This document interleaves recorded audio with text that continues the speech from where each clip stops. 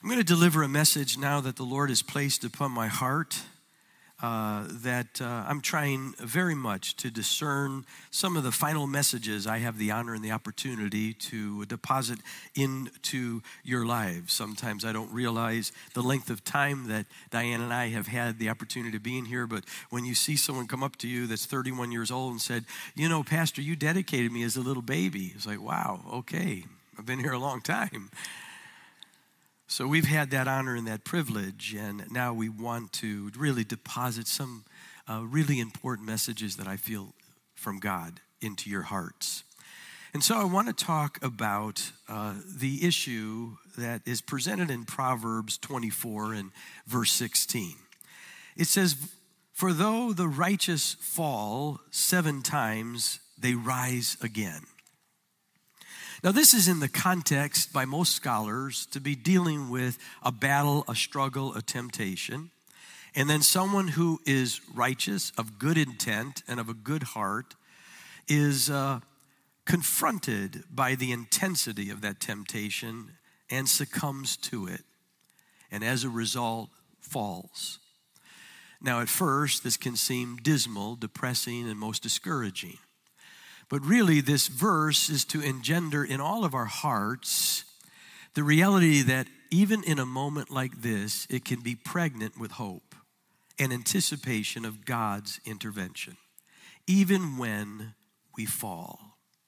And so it's not to open the door of becoming passive or apathetic or indifferent or to be presumptuous. No, it's to open the door of saying how rich you are, God, in mercy and in compassion. How rich and abundant and wealthy you are with grace, and that you're going to bestow that upon me, enabling me to rise up again. And so the title of this message is basically dealing with temptation and rising after a fall. All of us are acutely aware of that in our own life. If you weren't to raise your hand and give testimony or example to that, Holy Scripture reveals that pretty clearly. It's taught in 1 Corinthians chapter 10 and verse 13 that all of us contend with temptation. It comes knocking at your door and it comes knocking at mine. And there's certain temptations that can easily get the better of us. In Hebrews, in the New Testament, an epistle that's penned by an amazing and anointed Holy Spirit leader. Scholars aren't sure exactly who it is. They think it could be Apollos or Paul, but whatever. It is an inspired book of the New Testament, the book of Hebrews. And in Hebrews chapter 12 and verse 1, it says, basically, if you've got something that's weighing you down, lay it aside and lay aside the sin. Haharmatia is the Greek phrase, the specific sin that can easily beset you, that gets the better of you. So what I'd like us to do here, and as well as those of you that are joining us online, if you could just yell out real loud what that particular sin is for you. Yes. But all of us are aware of it, right? We know the one that we have a propensity to yield to and succumb to, and it grips us, owns us, dominates us, and we feel that in our life. It creates an embarrassment, humiliation. We question the sincerity of our own walk with God. In moments like that, again, revisit the scripture that says that though a righteous man or woman falls 7 times, they rise again. They rise again. You see, if you fall and you stay there, you lost the war. If you get back up, you lost a battle. Not that you should be indifferent or callous to that reality. Not that you would capitalize on God's mercy or grace. Romans chapter 5 and chapter 6 says, listen, God is abundant in grace, but don't take that lightly and continue sinning and sinning and sinning. But the hope that we do have is that we can get back up. And so we lost a battle. We don't want to lose a lot of battles because you can end up losing a war. But you get back up so that for you didn't lose the war. You lost a battle, and you're going to learn from that in achieving a greater dependence upon him. Because it's not an issue of willpower, but an empowered will. And God descending upon you with a grace that doesn't overlook sin, but empowers you to overcome it. Now, even in many, many battles of the American Revolution, there were more lost, actually, by General George Washington than were won. In the American Revolution, historians record that very clearly. He lost more battles against the British than he won. But we know who won the war.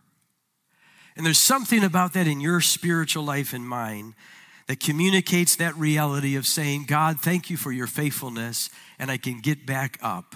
And the sin which easily besets me, be it envy or jealousy or bigotry or having a prejudice of heart, be it anger or immorality or lust or arrogance or pride, and the list can go on and on and on. You know the one that can ensnare you the quickest. When it knocks on the door, you just open the door. Because we all know the spiritual warfare that goes on when it comes to what the Bible describes in Galatians 5 and in Romans 7 about the sinful nature, that nature within us, in our body, soul, and spirit, that has this tendency to go toward evil, to violate the commands and the dictates of God. The sinful nature that all of us internally battle with, that internal conflict. And then there's demonic forces that come against your life and mine.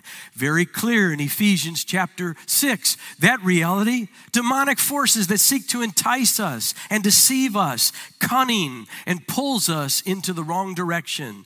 Takes a lie, stuffs it into the skin of reason so it's palatable to you. Seems almost reasonable, logical to you, and you give in.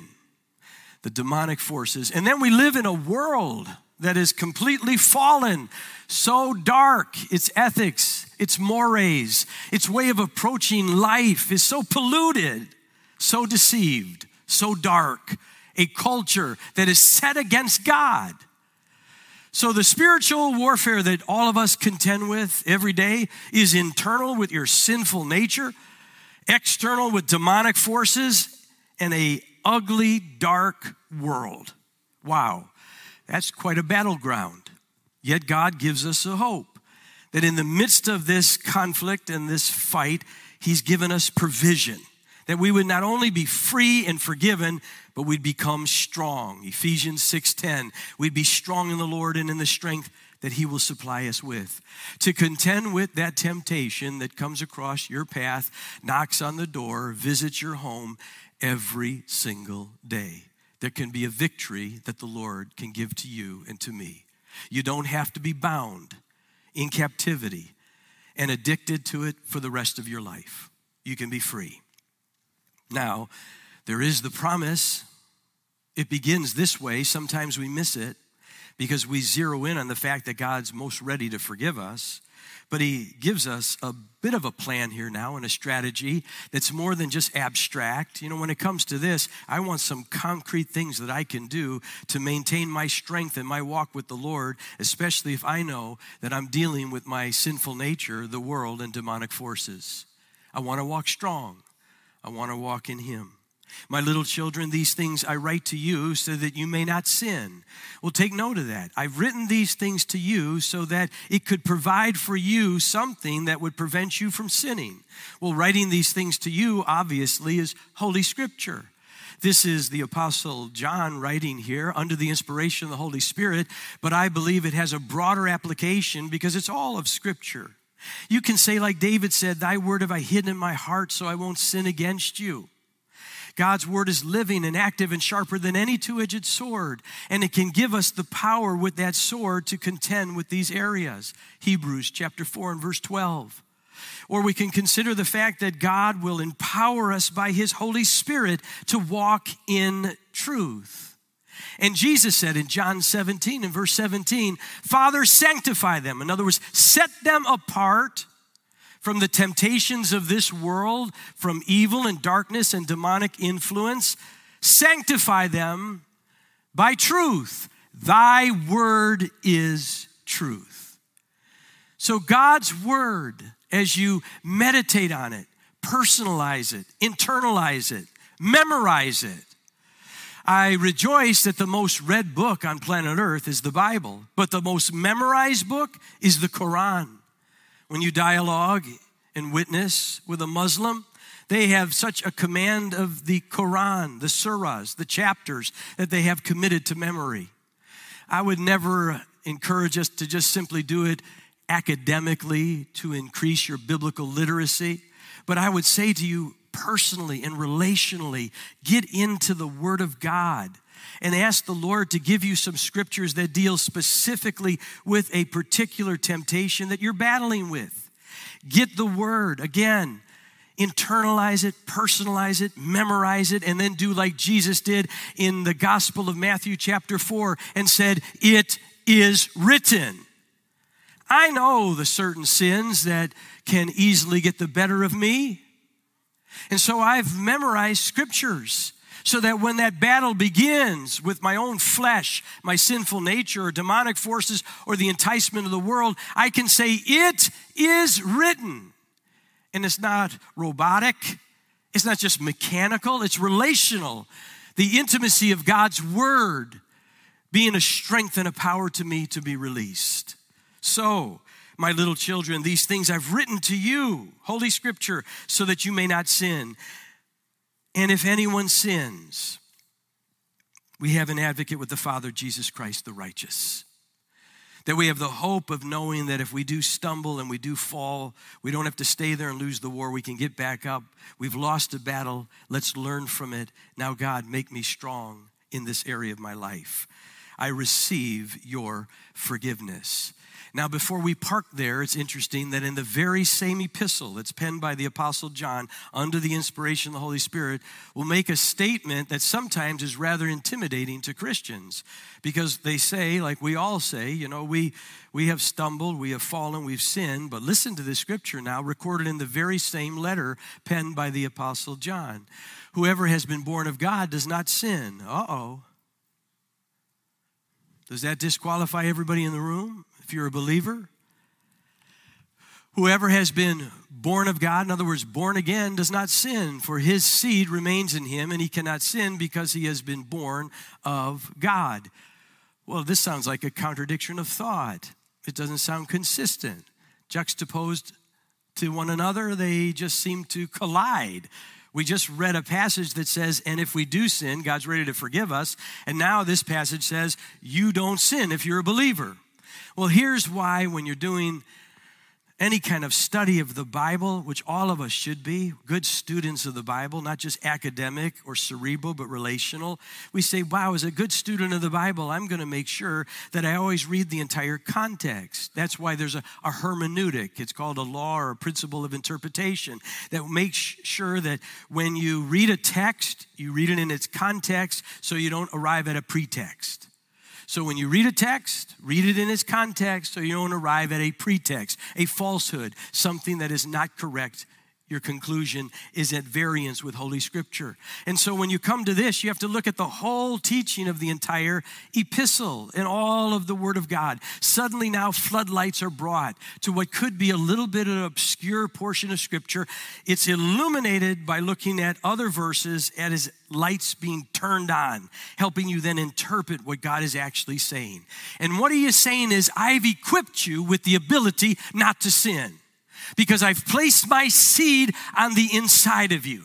Yes, you deal with the sinful nature. It rises up and can succumb to a temptation. But I've placed my seed into you. That's not mystical or strange. That's an absolute reality of the seed of God is the godly nature he's put into you as a believer. Now that can rise up, and what you feed will lead. And if you allow your godly nature to dominate, then you will not sin. That is what he's challenging us with. The reality that God has placed his seed into you and into me, giving us the ability not to have to sin. because you can rely upon the seed that he's placed on the inside of you. To say, you know what? I'm going to grow and develop and mature my godly nature so that it gets stronger and stronger and stronger. And so when temptation comes, my godly nature, not the sinful nature, is going to dominate. I'm going to be dependent on him.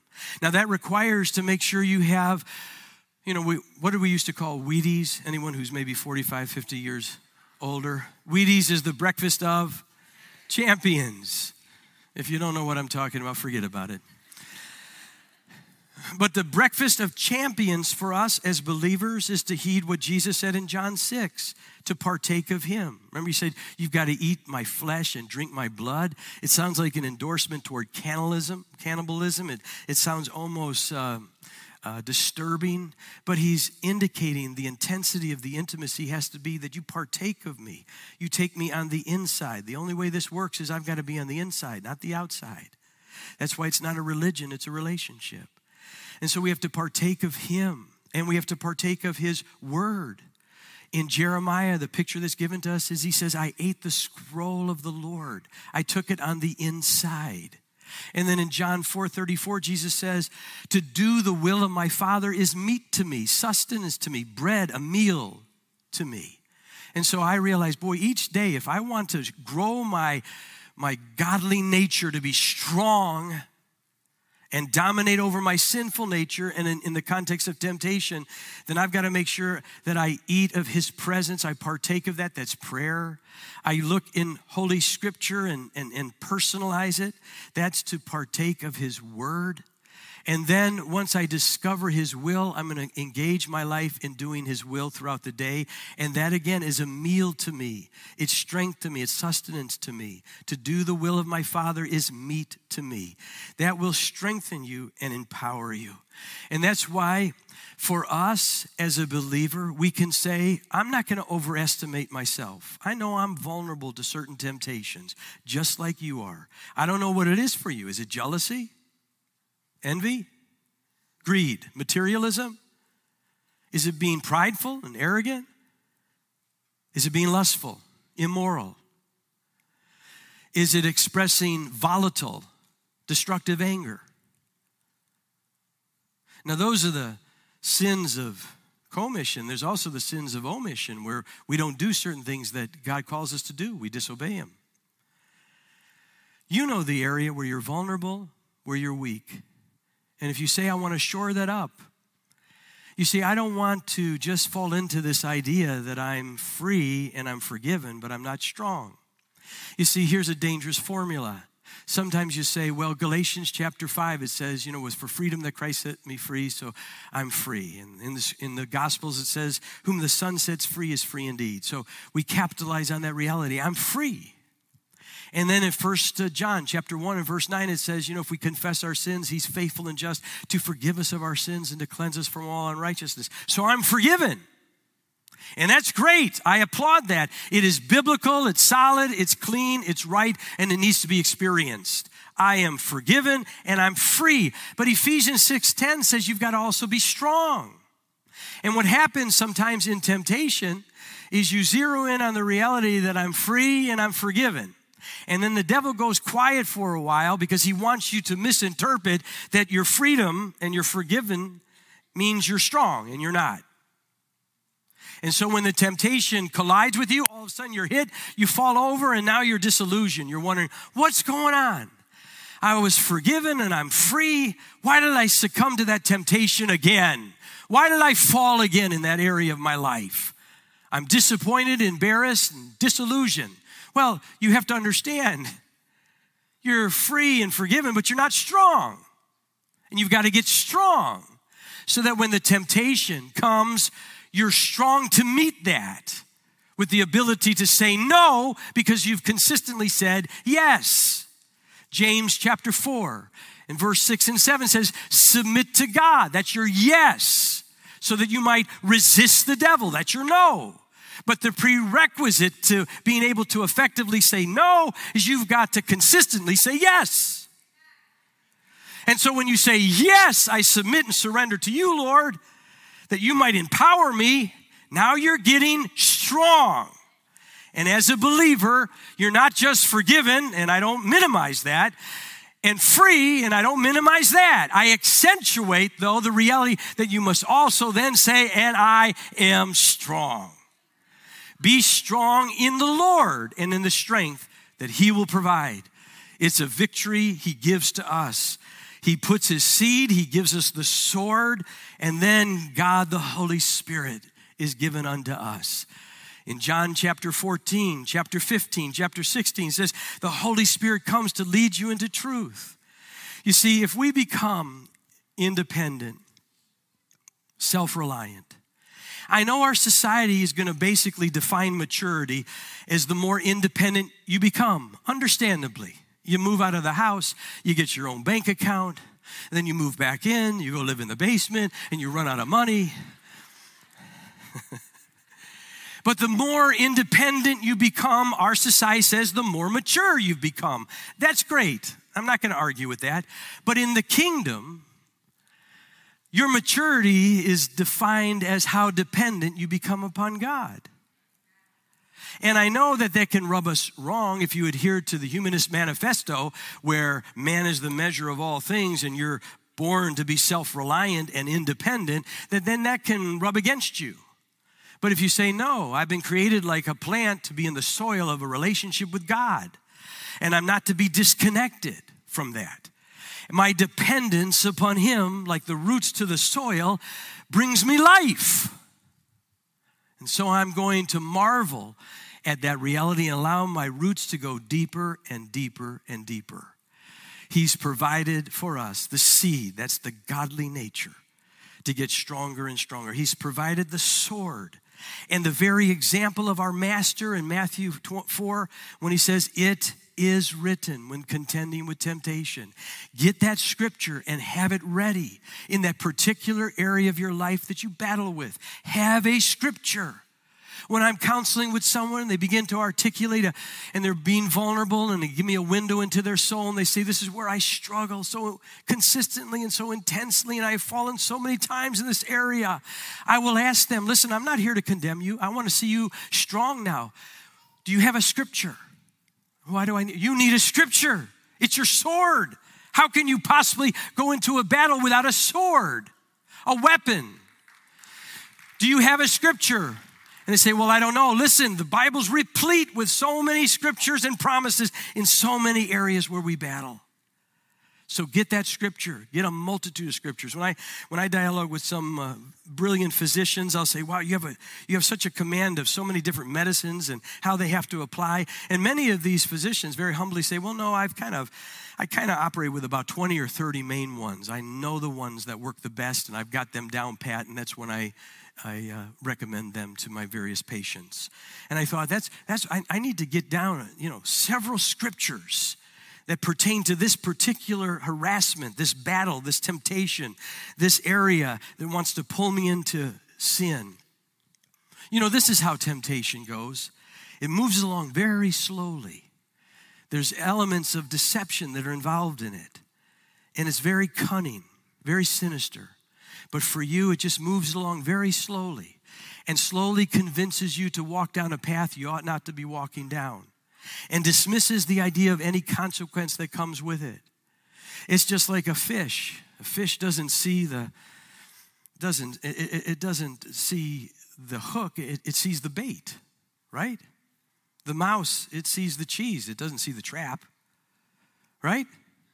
The bird sees the seed, not the cage. The bear sees the honey, not the clamp. Man sees the pleasure, not the pain.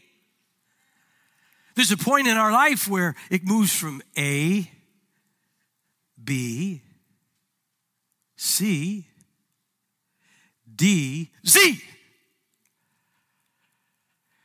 That fast. You're just kind of moving along.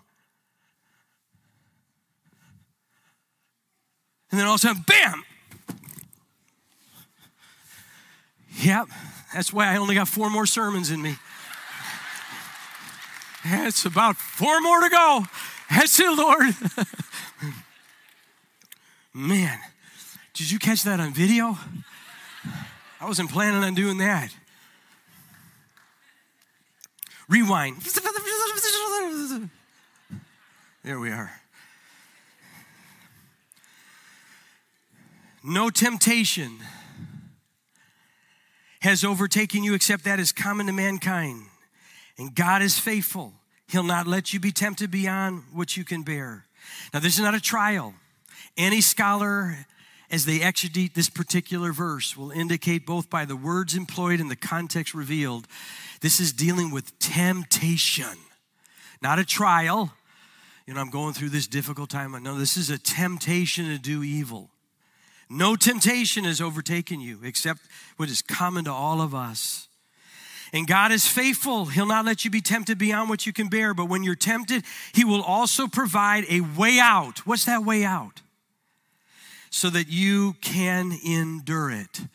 See, he'll provide an exit, but that exit, ironically and paradoxically, and almost the antithesis is it's an entrance.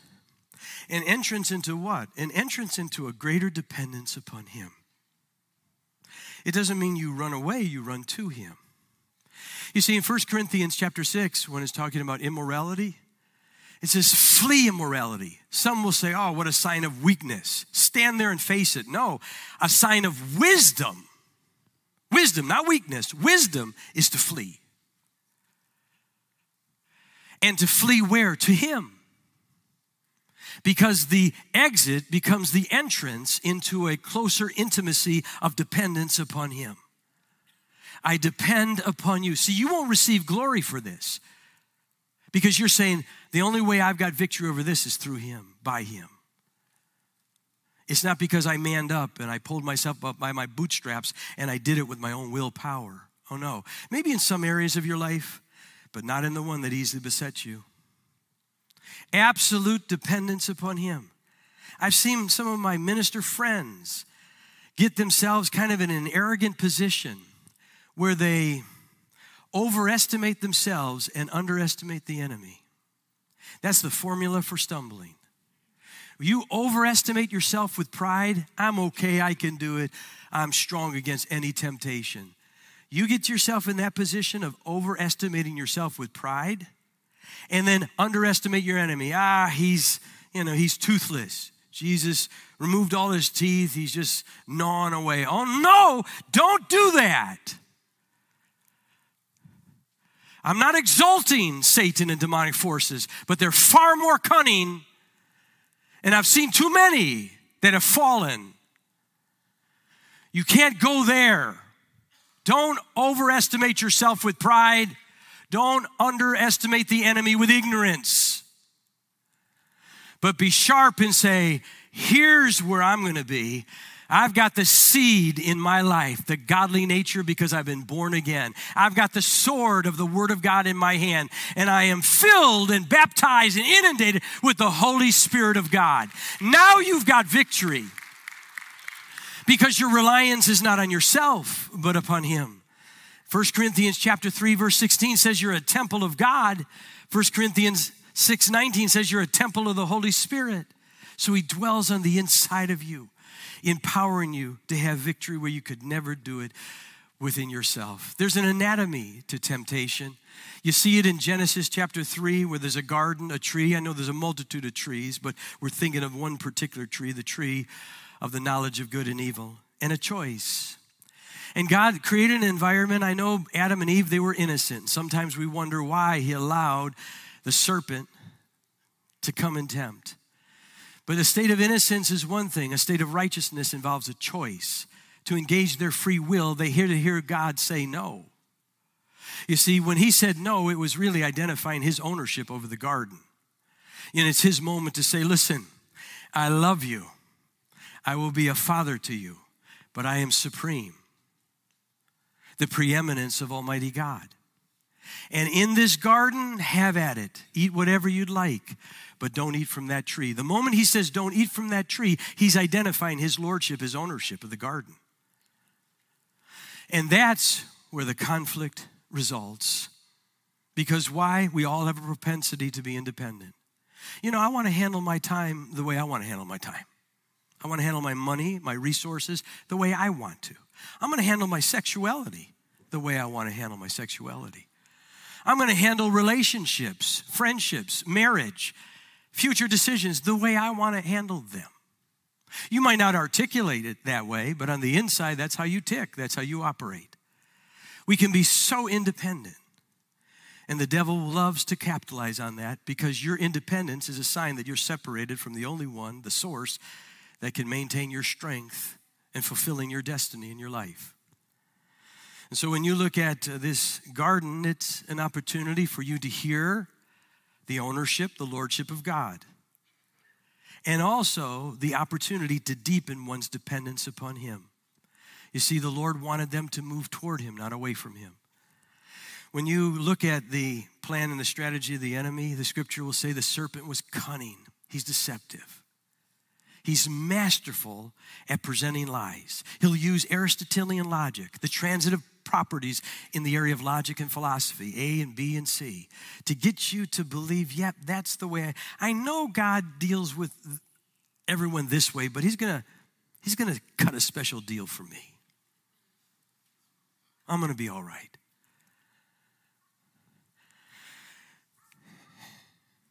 And the question always comes, has God said this? Remember this, please. The devil always sinks his teeth into your understanding of the character of God before he ever deals with God's commands in your life. He'll always assault the character of God as an indirect attack against the commands of God. Because if he can get a question in your head about God being good, consistent, faithful, steadfast, and you form a conclusion that he's distant, indifferent, ill-concerned, or he's kind of a fairy tale when it comes to morality or ethics, if he can get you to get into that understanding of the portrait, the image, the picture in your mind of God, and display him in that fashion, and you realize, not to yourself but others, that the character of God has been assaulted in your mind, that will have a direct connection to your obedience to his commands. So he goes to the character to get to the commands. And you'll end up disobeying him. And usually I'll ask the person, how do you see God in this area of your life? Because it's an issue of character, his character. Has God said, and we know also that came from that, you won't die. Believe a lie, something, and you will die. They believe that, and they didn't see it or experience it instantaneously, obviously, but it was a progression. It's the first recorded lie in the Bible. God, from the devil, says, you'll surely not die. And he saw the tree, and it was good. It was pleasant to their eyes. Why? What's happening here? The tree of knowledge is not that God is against knowledge. There's some who attack Christianity and say, you guys, you operate from the neck down. You're against the cerebral region, the mind. You're opposed to good reasoning and logic. Absolutely not. The scripture says to love the Lord with your whole mind. God's not opposed to knowledge. We're warned in 1 Corinthians 8 that knowledge can puff you up. It needs to serve you and not master you. You need to make sure that your knowledge base is enveloped by wisdom from God and that it's been sanctified, set apart unto him. I agree with John Wesley, the great revivalist of the Methodist Church in the 1700s, who said, man left to reason alone will reason himself right to hell. So it has to be a reasoning that is yielded to God, submitted to God. The great theologian in the 4th century, Augustine, said, God's given us these minds that we might think his thoughts. So I want my mind to be saturated with God's way of thinking. That's sanctified reasoning. That's good knowledge. God here is not opposed to knowledge. What it is an issue of is independence. The tree of the knowledge of good and evil means the moment they bit into that was they now say, we're the standard. We're the ones who will define what proper conduct, morality, and ethics are. They become the knowledge base for that. So they become independent of God in their assessment, their evaluation of how they should live. Their worldview now is distorted. From their perspective, it's their lens. I will define what's good. I will define what is evil. Tell me if you don't hear that in our culture. Be eclectic. Be open-minded. Be tolerant. Everybody has their choice of what they think is good or evil. That's because everybody's eaten from this tree. Independent of God. He's not opposed to knowledge. He just wants you to know. He knows how you should live because he made you. He fashioned you. He created you. So he knows what's good for you and what's bad for you. He defines the morality and the ethics. And if we don't, I'm sorry, he does. He didn't get that from me. James chapter 1 and verse 14, 15, but each one is tempted in his own, but each one is tempted when he is drawn away by his own desires and enticed. You see that independence, defining good and evil. Then when desire has conceived, what does that mean? It's on the inside. It gives birth to sin. That comes on the outside. So whatever's in your heart will find its way to your hands. Whatever's in your heart will find its way to your feet. It gives birth to sin. And when sin is full grown, now it's big and it's strong. One thing to meet a little bear, it's another thing to meet a big bear. When it's full grown, it brings forth death. There's the warning. I step back and I say, well, what about these great men and women of God of the Old Testament? Were they shielded by something in their life? And you think of it. Did innocence shield Adam? It didn't. Lot, the Bible will say in the New Testament through the mouth of Peter, righteous Lot. So he's viewed as a just man. Being just, did that shield Lot? It didn't, because in Genesis 19, he succumbed to drinking, drunkenness, and then what happened with his two daughters. It's appalling, I won't even say it publicly. It didn't shield him. Did miracle power shield Moses? It didn't. Because the scripture indicates that he had fallen into anger and God restricted him from going into the promised land. So, will strength shield you? Well, I talked about strength, but ultimately, no, not even that. Because it didn't do it for Samson. What about David? I think of David's devotion. He had a heart after God, but he fell into adultery and murder. So even his devotion didn't shield him. And wisdom, you'd say, wow, Solomon, I want to have the strength of Samson and the wisdom of Solomon. Did wisdom? No. One of the saddest chapters in the Old Testament, the Tanakh, is 1 Kings 11. It says, Solomon, filled with wisdom, went after all the foreign deities of his wives, and his heart was no longer with God. Wow. His wisdom didn't shield him. The zeal and confidence and boldness that Peter had exhibited, it didn't shield him. We all know too well of his denial. So what will shield you? What will shield me? I've often asked that. I said, Lord, I thought my devotion could do it. Innocence, being just, strength, wisdom. Man, it didn't shield them. What will shield you and me? I believe this with all my heart. Your surrender. The safest shield is you truly surrendering. Saying, God, I can't overcome in this area of my life. I've tried. Oh, this area, but not this one. This is the one that just gets me all the time. I can't get consistent victory. What will shield you is your surrender. You saying, God, I can't. You can. Help me to let you. I know that I have the potential to fall. Instead of falling into sin, I want to fall into your arms. Now, I know this can sound really conceptual. It's hard to wrap a takeaway around it because you're talking about surrender. but it's something all of us can do from in our heart. And saying, Lord, I want to acknowledge my absolute dependence upon you in this area of my life.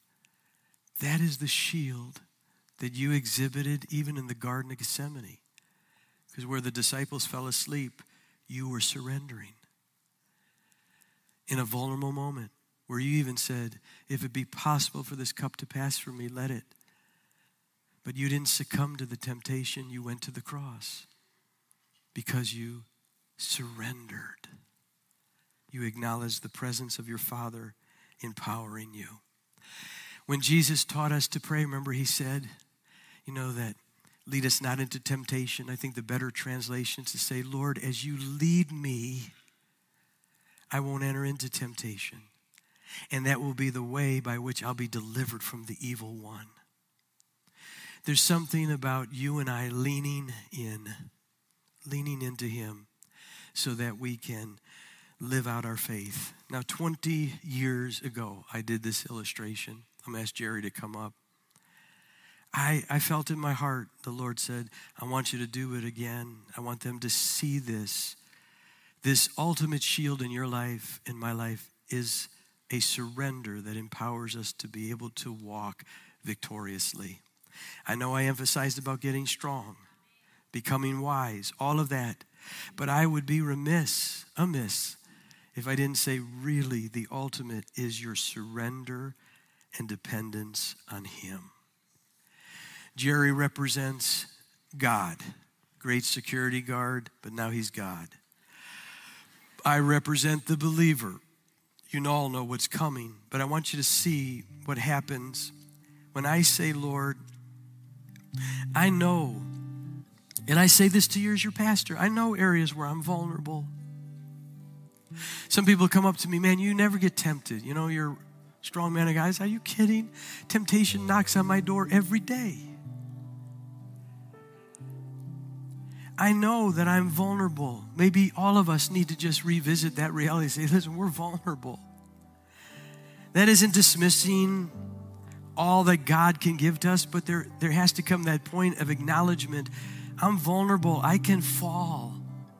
So if I know I have this propensity to fall, I know I've got the seed, I've got the sword, I've got the spirit, but I still know the reality of my sinful nature and the battle with the world and demonic forces and that sin that easily besets me. I know that I can fall, so Lord, I'm gonna bring the remedy of falling not into the temptation, but into your arms. And when we do that, we fall into his arms, then it initiates our ability to walk. And to others, it sure looks awkward. I could imagine how awkward this looks to all of you. And the world is not going to give you any glory. I'll say, listen, I've got victory in my life. Like, yeah, well, why don't you stand up? Say, no. I depend upon him to walk strong. My dependence is on him. Again, the world is going to look and mock you and say, what are you doing? I can't believe it. Stand up in your own power. No, I lean on my God because that's the source of my power. Source of my power comes by my connection to him, my dependence upon him. In an arrogant, prideful, independent world that's gone and eaten the entire apple, the entire fruit, because they don't really know if it was an apple. It comes out of the Latin, that's how they get it. They go and eat it, and they just go independent completely on God. There's a scripture for what you just saw? We're about to sing it. Deuteronomy 33, verse 27. You didn't write it down. In 2 seconds, it's gone from your head. Deuteronomy 33, verse 27. It literally says this: placing your life into the arms of God. Into the arms, not hands, it doesn't use it there. It says arms of God. As a result of that, in the late 1800s, this song was penned, this famous hymn that we're about to sing, leaning on his everlasting arms. The author of the song had received news of just devastating information that had been given to him of 2 deaths that had just occurred. He sat down and began to pen this song, writing the lyrics based on Deuteronomy 33 and verse 27. That my life is going to lean in on the everlasting arms of God. So let's stand together, can we? And with your whole heart, maybe just with your eyes closed, let this be your takeaway, your personal application of saying, in dealing with temptation and the battle and all the different things I've shared, if there's anything you catch in this moment, I believe the Holy Spirit wants to drive in. Don't be independent, be dependent. If you're going to fall into my arms, in my arms, and I will empower you to walk out victoriously your Christian life.